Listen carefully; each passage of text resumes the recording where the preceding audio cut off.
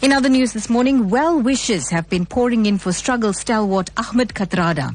This after the Ahmed Kathrada Foundation said the anti-apartheid activist's recovery has been slower than hoped for. Kathrada was hospitalized earlier this month for surgery related to blood clotting in the brain. He has since experienced several health-related setbacks. Well, joining us on the line this morning is the director of the Ahmed Kathrada Foundation, Neeshan Balton. Good morning, Neeshan. Glad to have you on Newsbreak this morning. It's my pleasure, and thank you very much, and good morning to your listeners. Now, Neeshan, can you tell us what is Ahmed Kathrada's current condition? His recovery, as our statement says, has been slower than expected, but there has been good signs of recovery in the last sort of 24 or 48 hours.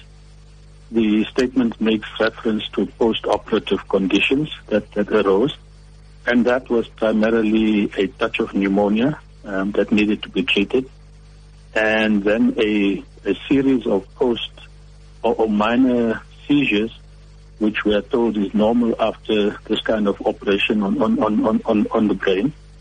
But that again has now been brought down to manageable levels, and he's currently in a very stable condition, very restful, but extremely weak and tires very easily. So he's being well looked after, and let's just, I think, pulling through a very tough moment at this point in time. Now, Neeshan, I understand that Professor Akile Mbembe will deliver a lecture today based on Ahmed Kathrada and his lifelong activism against racism. Can you tell us a little bit more about this particular event? Well, today's event is special. Last year, Menkosa, the Management College of South Africa, its Johannesburg campus, decided to rename the auditorium in that campus after Ahmed Kathrada. And the official renaming of that of that auditorium takes place today. Given that this is Anti-Racism Week, the foundation then asked Prof. Mbembe, who is also a board member of the foundation, but a renowned global academic, to talk about Kathrada's fight against racism. That it coincides with his being ill, it was not planned at all.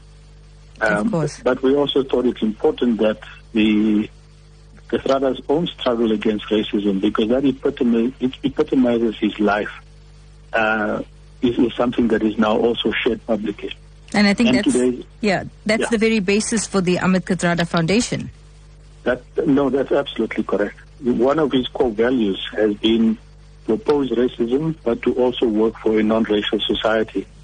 Okay, Neeshan, we're going to have to leave it there, but thank you very much for joining us on Newsbreak this morning. That was the director of the Ahmed Kathrada Foundation, Neeshan Balton. Please do convey our get well soon wishes to Mr. Kathrada. Will do. Thank you very much.